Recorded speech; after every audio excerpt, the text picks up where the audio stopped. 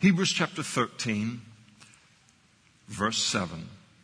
Remember those who rule over you, who have spoken the word of God to you, whose faith follow, considering the outcome of their conduct.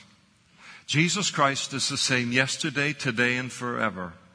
Do not be carried about with various and strange doctrines, for it is good that the heart be established by grace, not with foods which have not profited those who have been occupied with them.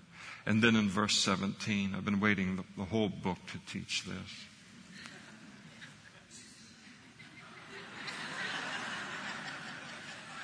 Obey those who rule over you, and be submissive, for they watch out for your souls as those who must give an account. And let them do so with joy and not with grief, for that would be unprofitable for you. Let's pray together. Thank you, Lord, for your word.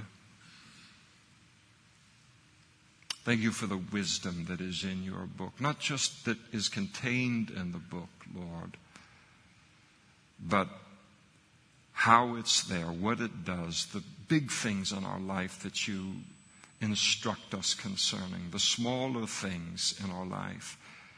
We thank you that you are so committed to every portion of our heart, our mind, our soul, and our strength being conformed into the image of your Son, that we might experience the freedom and the joy and the blessing and the abundant life that is found there. And we thank you, Lord, for these verses and the place that they play in all of that. And we pray that you would open these verses up to us. Tell us why they're important to you and why they're important to us, Lord. And we ask that you would do it by your Holy Spirit. And we ask in Jesus' name, amen. Please be seated.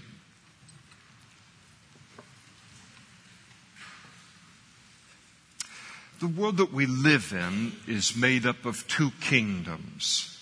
There are the kingdoms of this world that are built upon the wisdom of man, man's ideas concerning the meaning and the purpose of life, man's ideas and conjectures related to what is right and what is wrong and what is good and what is bad. And because these things are built upon man's wisdom, the result is that the kingdoms of this world are a very unstable kingdom, because man is an unstable being independent from God. And then there is the kingdom of God, an unshakable kingdom. And unshakable because it is built upon the very foundation of Christ himself and built upon the unchanging, perfect Word of God. And each of these two kingdoms produces an entirely different quality of life, an entirely different quality of person, an entirely different citizen. And in Hebrews chapter 13, the Holy Spirit closes the book here by giving us a series of exhortations that are intended to differentiate our lives as citizens of the kingdom of God from those who are merely the citizens of this world. And they are exhortations that, if they are taken seriously by us as Christians and then obeyed, then it will make our lives different in a very noticeable and a very meaningful way from the world all around us. For example, the Holy Spirit is already laid out in this chapter in verse 1. As Christians, we're to love one another as a family, because that's what we are. In verse 2, we're to show hospitality toward one another. And then we're to be loyal to one another. We're never to forget a Christian, never to leave a Christian behind, even if they're in the most overlooked places in earth, including prisons, for their faith. And fourth, we've seen that our lives as Christians are to be marked by sexual purity. And last time we were together, we learned that our lives are to be marked by contentment, materially speaking, as opposed to living our lives under the domination of covetousness and the ungodly desire for more. And if a Christian is faithful just to those 5 exhortations alone, you think about how different a person is that lives just obedient to those things. It produces a kind of person that when the rest of the world looks at that person, they will realize that person is marching to a different drummer. They have a different God. They have a different philosophy. There's a different something that they are following. They are a part of a different kingdom. There's an old saying that I heard, I don't know how old it is, but I've been saying it for so long, it's old. But there's a saying that I read in a book many, many years ago that I love so much, and it says, the kingdom of God is an invisible kingdom that is made visible by the obedience of God's people. And that saying teaches us the significance of every act of obedience that we commit as Christians. That every time we obey God's word, we just get used to doing it. We get used to being who and what we are. We get used to being around other Christians. And we don't realize that even as the world is going further and further away from God today, how that just simple obedience and sometimes the simplest and smallest of areas in life make our lives dramatically different from the kind of person that the world is producing. So that when we take and we obey the Lord in a given situation, we tell the truth when everyone else isn't telling the truth. They're padding their sales numbers. Or whatever the situation might be, and we obey the Lord in that situation, it's like an explosion goes off in the spiritual realm.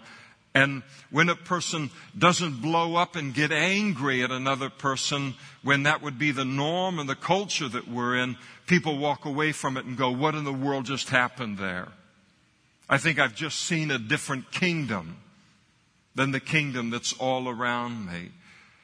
And when they see that consistently through our lives, they begin to realize not only are our lives different, but they are different because of the kingdom that we're a part of. And because we are under a king that is different from the king that the world is under. And as people become aware of the kingdom of God through our obedience, whether it's in sharing the gospel or in telling the truth or whatever it might be, that they can then give consideration themselves to then becoming a part of that kingdom as well.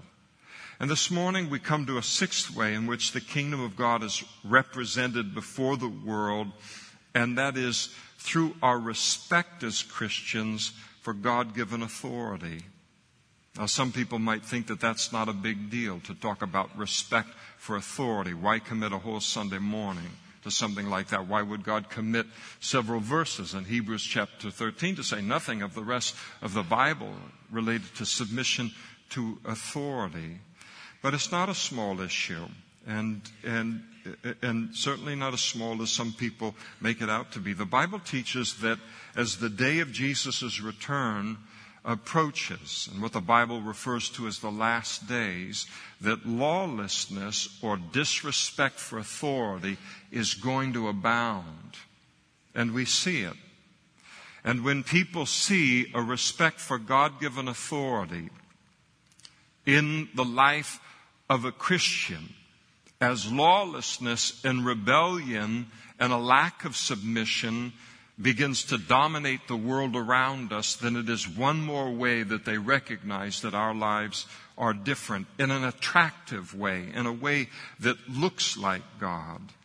Now, of course, we are, as Christians, we're to show respect toward the laws of the nation that we live in, as long as those laws don't violate what God tells us to do in His Word, because God has given human government as a means of maintaining law and order, and human government for that purpose is an institution of God.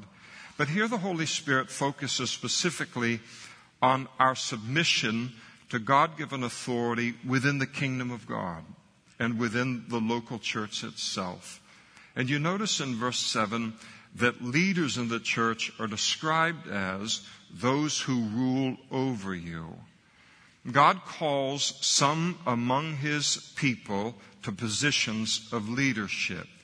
And the word rule there is an interesting one. We think of somebody ruling over someone else and the way that it's operated in terms of the world and the corruption of it. We see somebody rules and it's like fee, fi, fo, fum, just some big ogre or monster demanding everything for himself or herself to the neglect of everyone else. But the word rule literally means to lead, to go before, to go first, to lead the way. And leaders in a local church like this, Calvary Chapel in Modesto, would include pastors, would include elders in the church, it would include deacons in the church. And those who are called by God to a position of leadership must fulfill that calling on their lives as surely as any other Christian has to fulfill God's call upon their lives.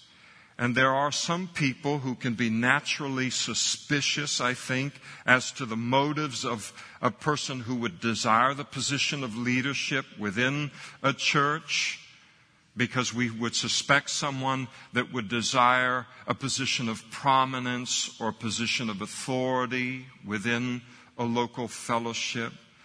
But God does call people to those positions, and when their motive for fulfilling that position is just simple obedience to God's call upon their life, it's a beautiful thing, and it's a necessary thing.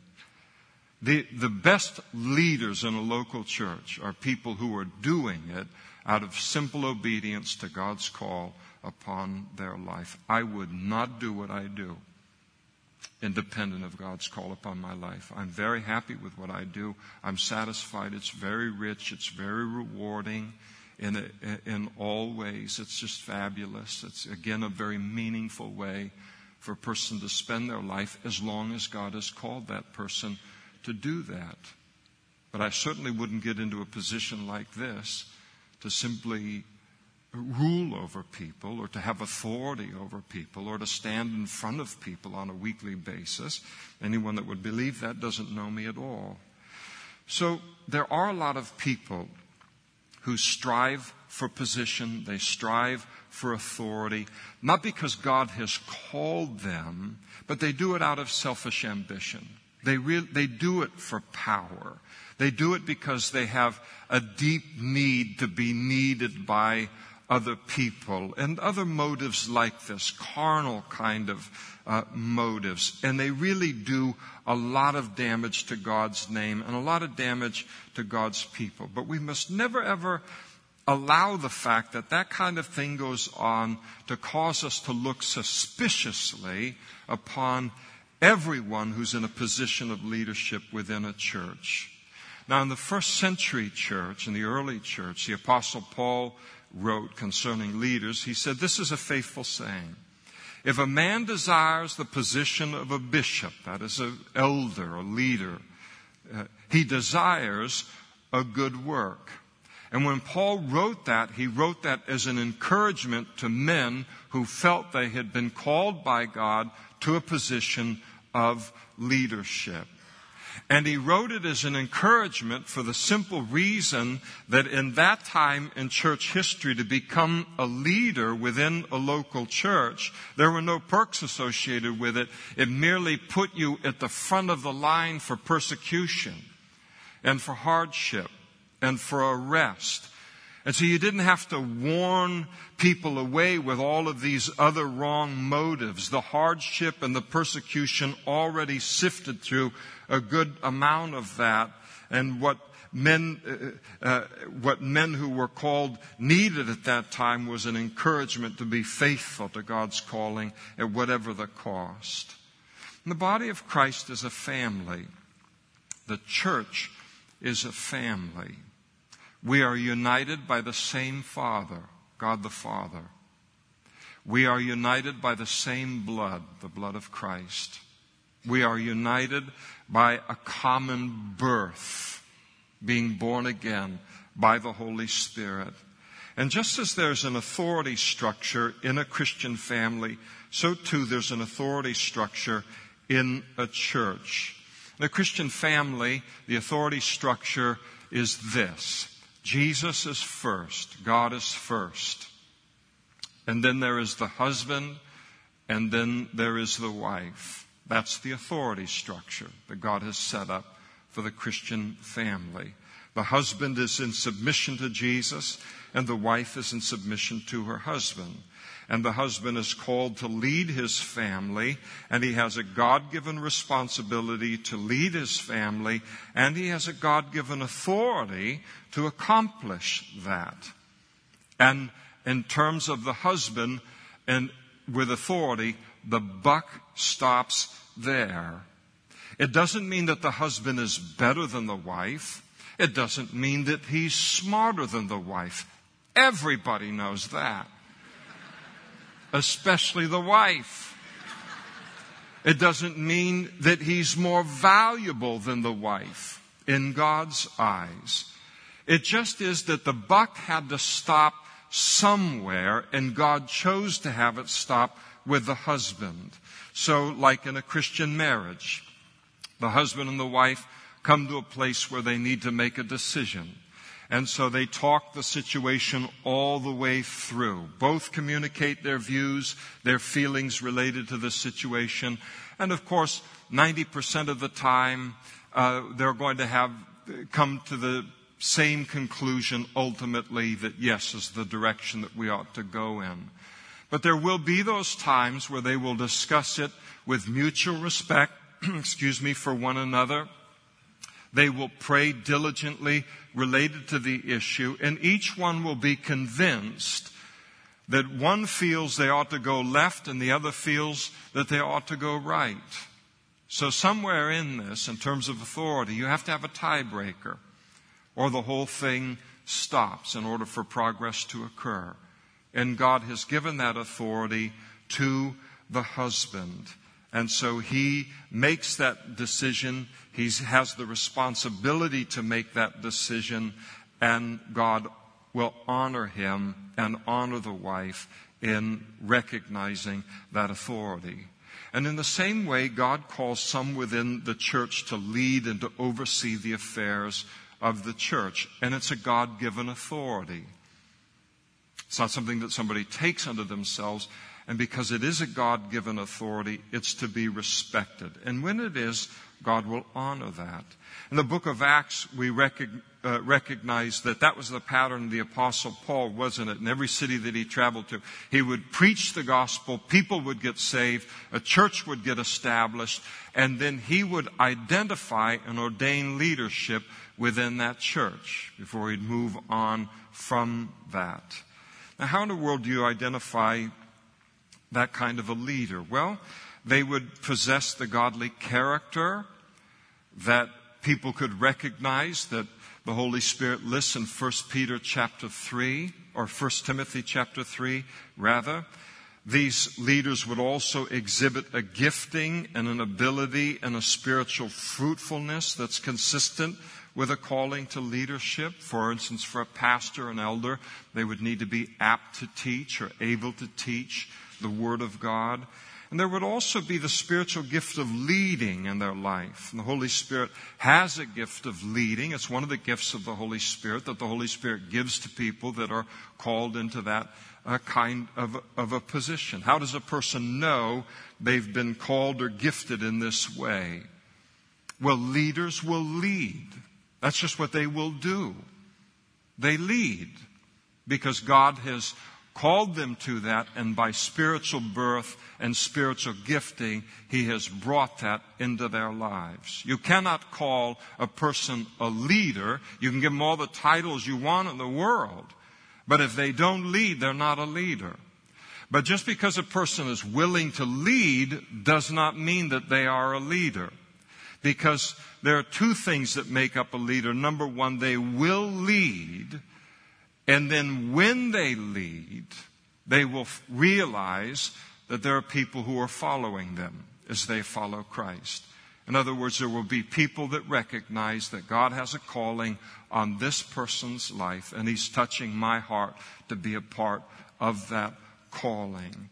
And so, those are the characteristics that make up the life of a leader. Now, notice the characteristics that are to mark these leaders, and he gives us these characteristics in verses 7 and verse 17.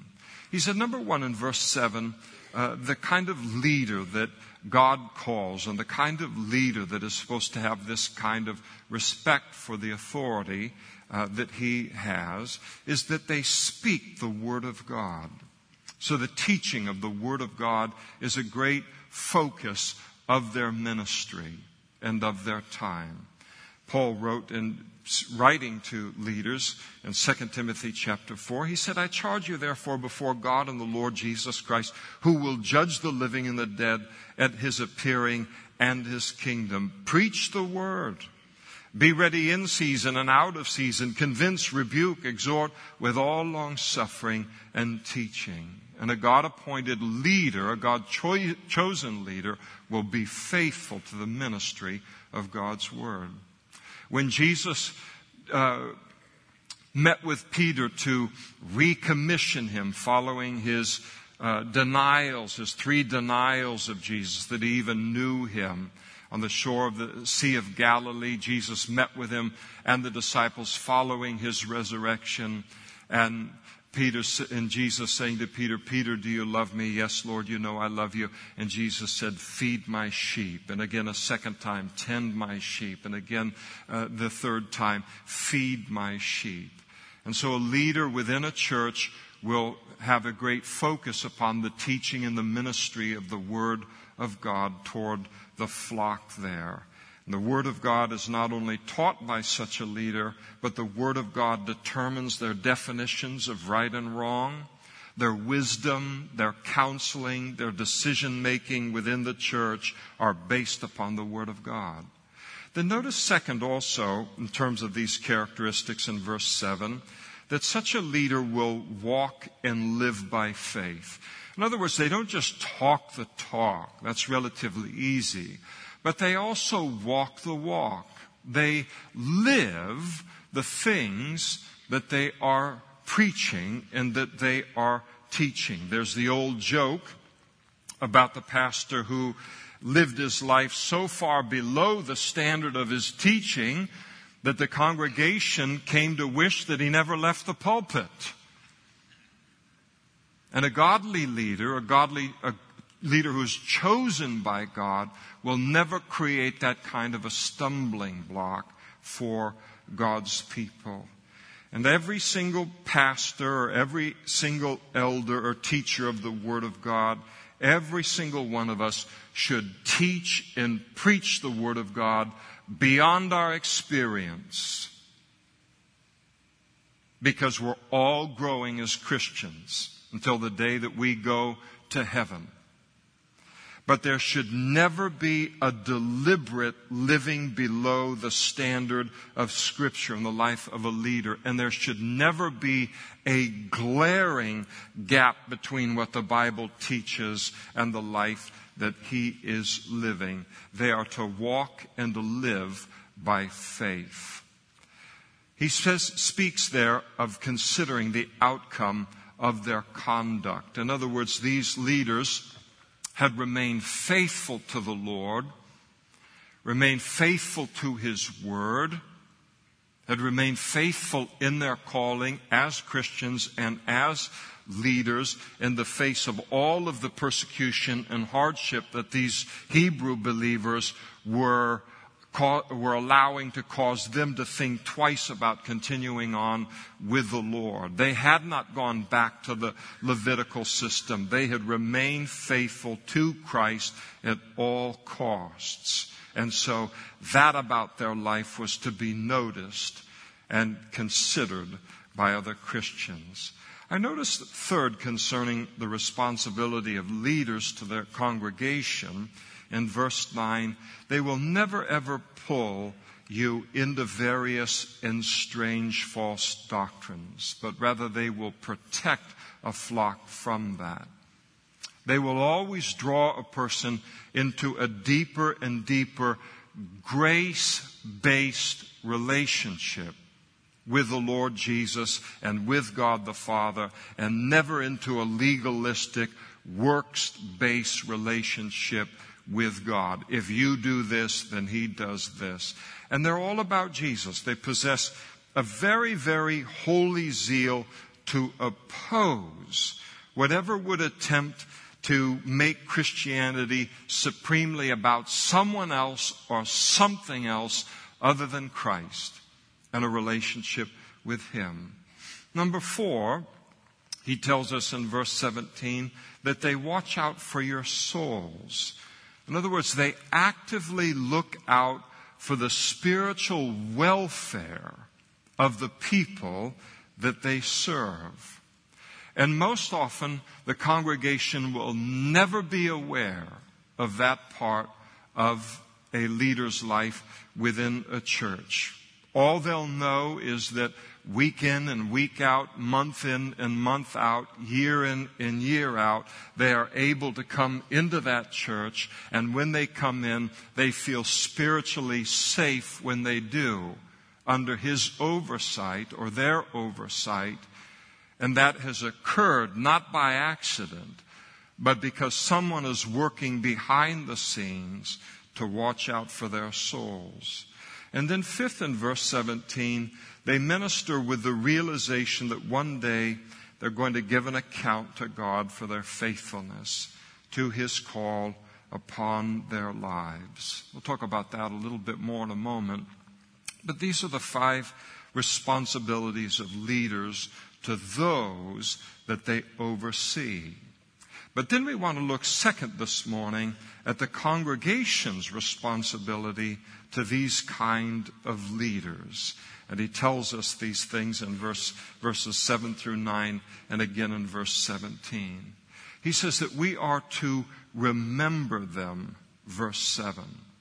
And so this call to remembrance, remember such leaders, probably speaks of former leaders who had been instrumental in these Christians when they had been born again, but now have died and gone to heaven. Or perhaps, as is the case not only 2,000 years ago, but the case today, where sometimes someone is influential in our life as a Christian, but God picks them up and He moves them to another city or on the other side of the world, like the Narita family, and yet we have a history with them and their influence within our lives.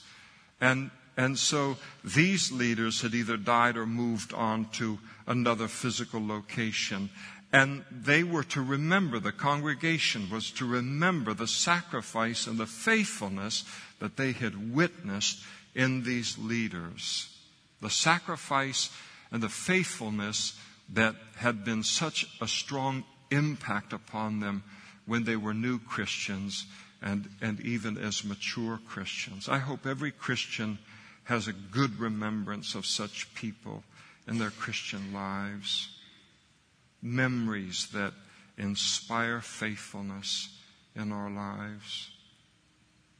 I know I have them in my own life. I think of Bill McDonald, now with the Lord. I think of the excitement that I used to experience as a young boy, late elementary school, junior high aged, high school aged.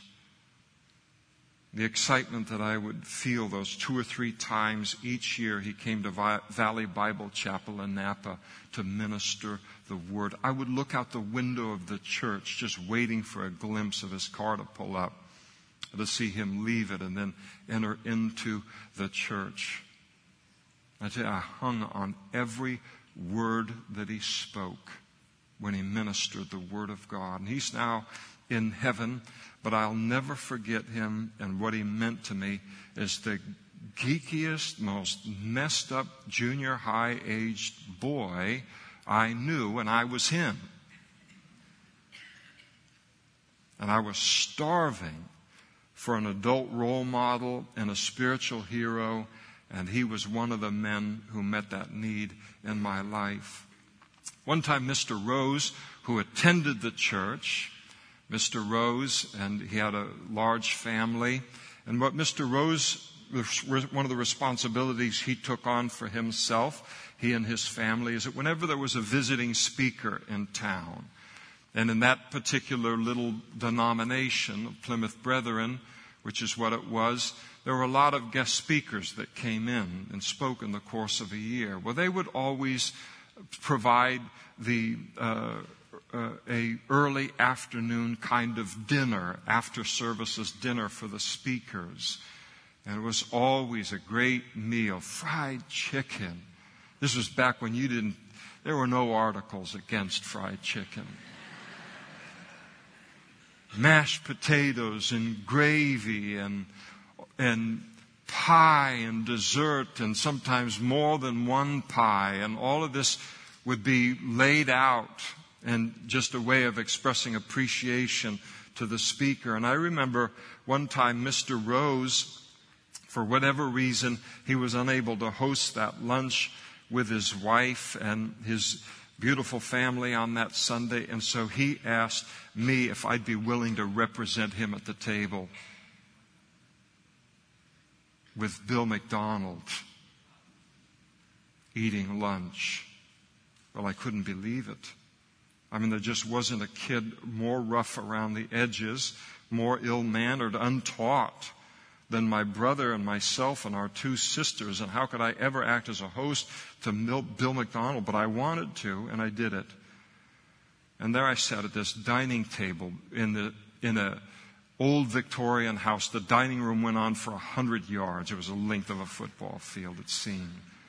This big table, everybody around that table. And looking back on that wonderful meal, I can see how Bill kept everything moving conversationally at the table, and yet giving the appearance that I was doing it. How he would draw me into the conversation around the table when he knew it was safe to do so. It wasn't something I'd be stumped by or I'd be flubbed by or anything like that. He never put a situation in front of me in which I could fail in that particular environment. And he would draw me into the conversation where he knew I wouldn't embarrass myself. And he never ever intruded 1 inch into the authority that had been given to me by Mr. Rose. Damien, do you think it'd be a good time now to serve the dessert, or should we wait a little while? Oh no, Mr. McDonald, I think we should have dessert right now. I tell you, you don't forget those kind of leaders who treat you that way. I remember John Callis, and my Sunday school teacher when I was in junior high school, and how patiently he bore with my twin brother and I in teaching us the Word of God. I mean, you talk about blank slates on every level, and yet making the Word of God so simple and so applicational to us. And when a great tragedy struck his family, I mean a great tragedy, not once, but twice, I would watch him from across the church and watch his interaction with other adults, and I could see the sadness that was in his eyes and on his face, and how powerful it was to me to watch a grown man continue on with God, whatever the cost. And I remember Dorothy Culbertson, Christian friend of my mother, was the reason we came to that church. Dorothy and my mother, they had met because they shared something in common, and that something that they shared in common was mental illness. Sometimes I'd see her shaking and rocking the same way my mother would for hours. Now, excuse me.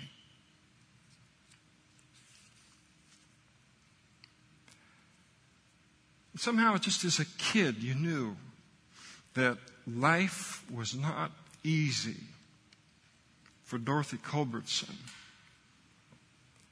And yet how she loved the Lord and continued and persevered with the Lord. She clung to the Lord, and she would tell anyone who would listen about their need for Him and the way of salvation. And I'll tell you, those are good memories that I placed a comparatively small value on at the time, but now they're priceless to me. God knowing that He would make much of them much later in my life. And they didn't quit. They held tight to Jesus. They stayed faithful to Jesus for many reasons. But one reason in the providence of God was so that I could have good memories in a childhood where good memories were very, very few. And because leaders did that for me, provided me with such good memories of the things of the Lord, such a model of endurance, I tell you, I want to be faithful to God. And maybe in some small way, He would use my life in somebody else's life in providing good and godly memories for them, just as others did for me. And those kind of memories are a great encouragement to faith in difficult times, and the Holy Spirit knows it. Second, He tells us that we are to follow their faith, considering the outcome of their conduct, again in verse 7. They were faithful to the Lord and His Word in the face of opposition and warfare and persecution and hardship, and their lives provide a continual example and inspiration for us doing the same thing during the short season in which we have in human history to represent the Lord and the things of the Lord. And it's so meaningful and it's so powerful. We are to follow their faith and to follow their example. And then in verses 8 and 9, once again, we are not to wander into or to dabble in or be carried about with false doctrine. That was something that these readers of this letter were being tempted to do. It is always a false doctrine that attempts to dislodge me from my relationship with the Lord, or dislodge me from a place where my relationship with the Lord is the supreme thing about my Christian life. Anything that comes in and is taught in such a way that it becomes a greater emphasis than my relationship with the Lord is something that is strange and various, and something that is false, or at least being given a wrong proportion in terms of its importance. We're not to be like a leaf blown around by the wind in every direction that these various winds of doctrine blow in life. We're to be immovable concerning anything that the Bible teaches, whether it has to do with salvation, with being born again, or how to grow and mature in this relationship once we are born again. And sometimes leaders are the ones that bring these doctrines into a local church. And it's a terrible thing when they do. But he's not addressing leaders specifically in this passage. He's addressing the congregation, the members. Sometimes it's the members of the church that keep bringing in every wind of doctrine, and it becomes very taxing upon leaders who then have to deal with the false doctrine in order to keep it from destroying the church. I don't pastor such a church, so don't think that I'm trying to deal with something that's going on here. We deal with it, but it's very periodic. It's not something that's kind of institutional, that the latest craze that's going on even within professing Christianity is brought in some major way by you or by anyone that attends this church on a regular basis. And so there's this attempts so often for the doctrine to comes in not only through leaders, but it can come in through the congregation. And the leader, we have to realize that creates more work for a leader to then deal with that. And would you notice that great statement concerning Jesus there in verse 8? It just seems to come out of nowhere. Jesus Christ is the same yesterday, today, and forever. Why is it there in the Bible? It's fabulous. It's a wonderful standalone verse, but it's not a standalone verse. It's got a context to it. And the context of the statement is false doctrine. And the author reminds the readers and us that Jesus doesn't change. Not his life as it's recorded in the Scriptures, not his teaching, and any doctrines that come along and contradict the life and the teaching of Jesus are to be rejected. Salvation is still and will always be on the basis of faith in him. For God so loved the world that he gave his only begotten Son, Jesus said, that whosoever believes in him should not perish, but have everlasting life. Jesus was and is and ever shall be the only way to the Father.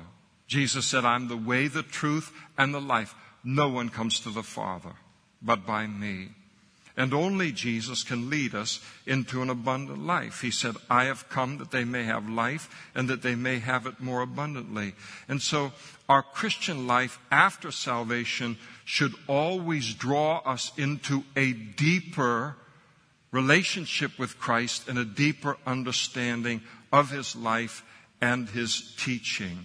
Jesus is better. That's the theme of the book of Hebrews. And Jesus is better than all of the idiotic and nonsensical redefinitions of Jesus and his teaching that men are continually coming up with, and never more than in this hour in church history.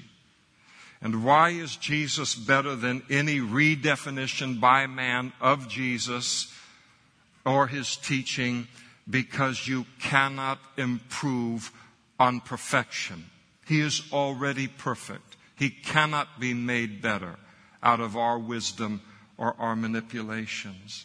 And then notice in verse 17 that we are told that we are to obey such leaders. In other words, to obey their teaching, what they teach from the pulpit, or what they teach. Not all teaching occurs from the pulpit. Sometimes it occurs in counseling or in conversation where the ministry of the word is going on. And it's the responsibility of the congregation to obey what is being taught as it's faithful to the Word of God by these leaders. And I'll tell you, that's a good word. You think about how many Christians, week in and week out, sit in various churches all around the world. They listen very politely to the teaching of these kinds of men without having the slightest intention of ever obeying it. And then he tells us in verse 17 we're to be submissive to their authority. In other words, not only are they to be obeyed, but they're to be obeyed with a proper spirit, with a proper attitude. They have been given the authority by God to lead the church as the Bible instructs, and that authority is to be respected. And then number 6, in case you're keeping count, in verse 17, we are to conduct ourselves in such a way that allows them to enjoy fulfilling God's call upon their lives, as opposed to being a grief to them. For some people, that's like a new revelation, that leaders are human beings, that they're people, that they have a right to enjoy their life and their Christian life and their ministry as much as anybody else gets to in the body of Christ. And the grief that's spoken of there in verse 17 refers to the grief that is caused by Christians who wage a war of disobedience and rebellion against godly authority. Warren Wiersbe wrote, he said, some church members have a flippant attitude toward pastoral authority, and this is dangerous. And I agree. And it's growing. I don't say it's growing in this church at all, not at all, but it's growing in general because of the disdain and the rejection of authority in general. Rebellion against authority in the culture is now fashioning more and more of those who identify with Christ. And again, not talking about this congregation, I'm so thankful that we have been largely spared that kind of thing through the years. Let me also add that when the atmosphere of a church becomes adversarial, it becomes full of conflict and hostility and tension, that will destroy the best of leaders. There are a lot of leaders who love a fight.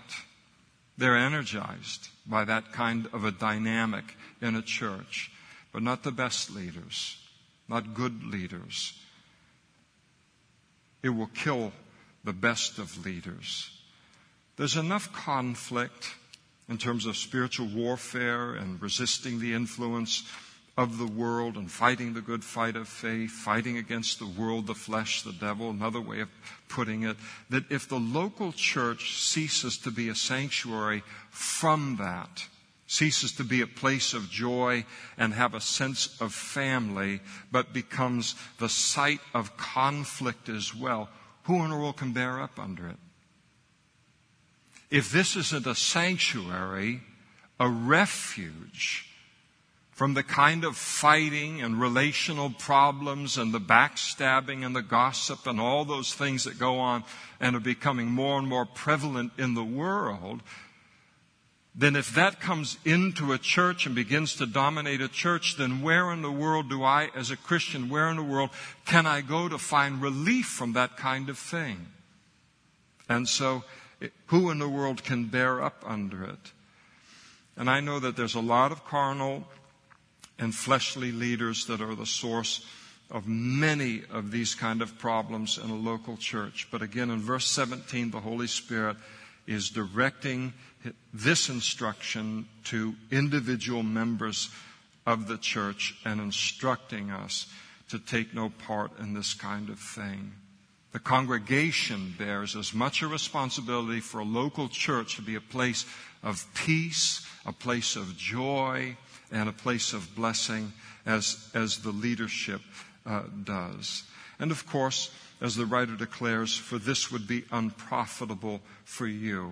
And the idea is that that kind of an atmosphere doesn't produce an environment that facilitates spiritual growth in individual Christians. If you've ever been in a church like that,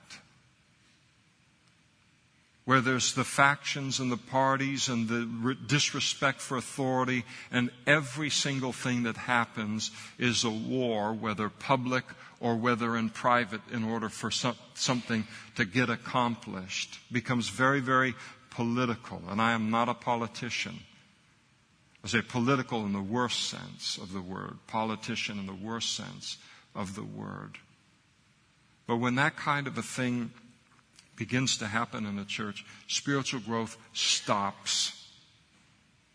It stops because that becomes the whole focus week in and week out, rather than the Lord Himself and simply growing in our relationship with Him. The amazing thing is that there can be a church that goes on years and decades with this kind of fighting going on within it.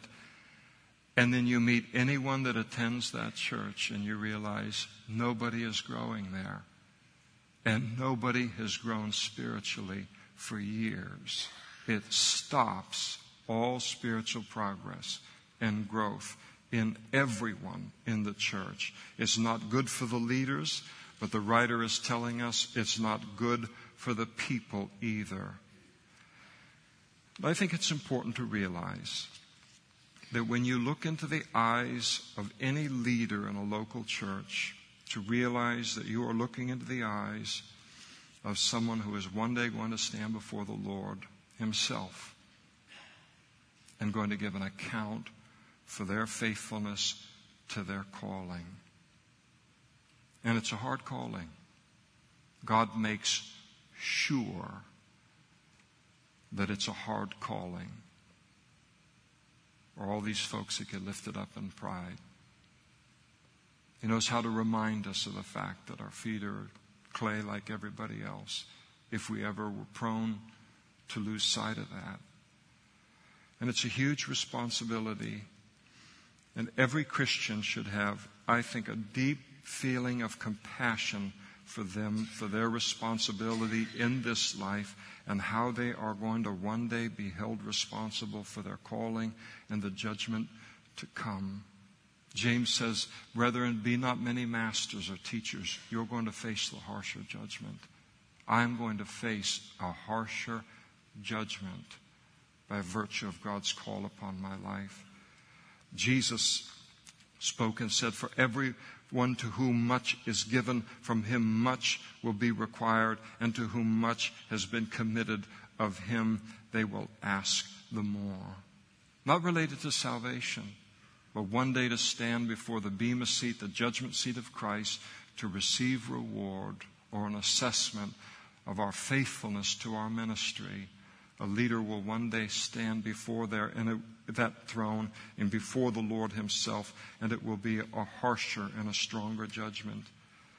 And as Christians, one of the distinctives that God wants us to be known for in this world is a respect for God-given authority, a respect that's to be demonstrated before the world in every church that identifies itself with the name of Christ. You think about how the division and the fighting and again the politics, much less church splits, the terrible, terrible damage that does to our witness for Christ in the world, and how it causes the world to view us as being no less carnal or rebellious or different or as power hungry as them. And where a church where leaders teach God's word and they love and tend God's people and they obey that word themselves, they defend it against false doctrine, and where the members of that church show respect to those kind of leaders through their obedience and their submission, I'll tell you what that church becomes. It's a little slice of heaven right here in this world. A little slice of heaven that God knows that every Christian needs to be a part of on a weekly basis. It makes it different from everything else in the world. It brings glory to God, and it lets the lost world see the kingdom of God and the teaching of Christ come alive before their very eyes. Someone might be tempted to think that this subject isn't worthy of an entire Sunday morning to address it. But I'll tell you, no one thinks that who's ever been through a church split. And the damage that does to leaders, to individual Christians, how it drags the name of God and the witness of God right through the mud. No one thinks this is a waste of time if you've ever attended a church that's filled with politics and power struggles and seen how ugly and how disheartening and how damaging that is. Now, everything in the book, everything in this Bible is for our edification, our exhortation, and our comfort, and it is all needed in order for us to conduct ourselves in a way that looks like Christ in this world, who was both a leader and a submitted follower. He said to his disciples, "Follow me, and I will make you fishers of men." And he spoke to the Father in the Garden of Gethsemane on the night before his crucifixion. "Father, if there be any other way, let this cup pass from me. Nevertheless, not my will, but thy will be done." Let's stand together and we'll pray.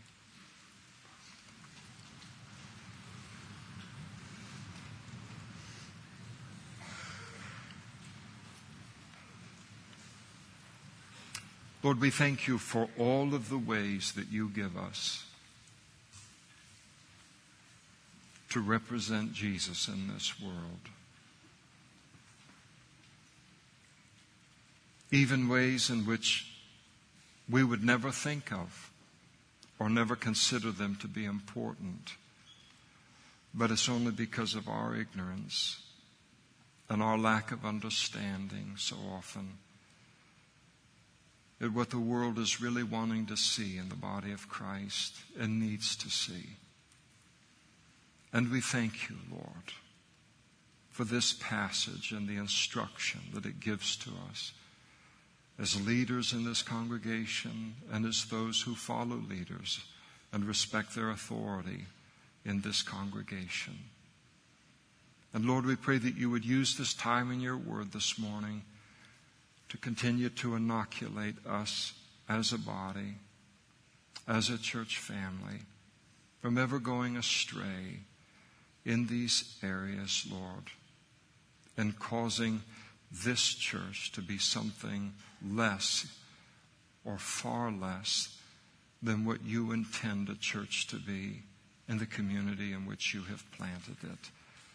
Lord, we thank you for this instruction because we come to your word with a sincere desire to bring glory to you in every way that you give us an opportunity to do so. And we thank you, Lord, for teaching us about another way to do so this morning. And we thank you in Jesus' name. Amen. If you stand here this morning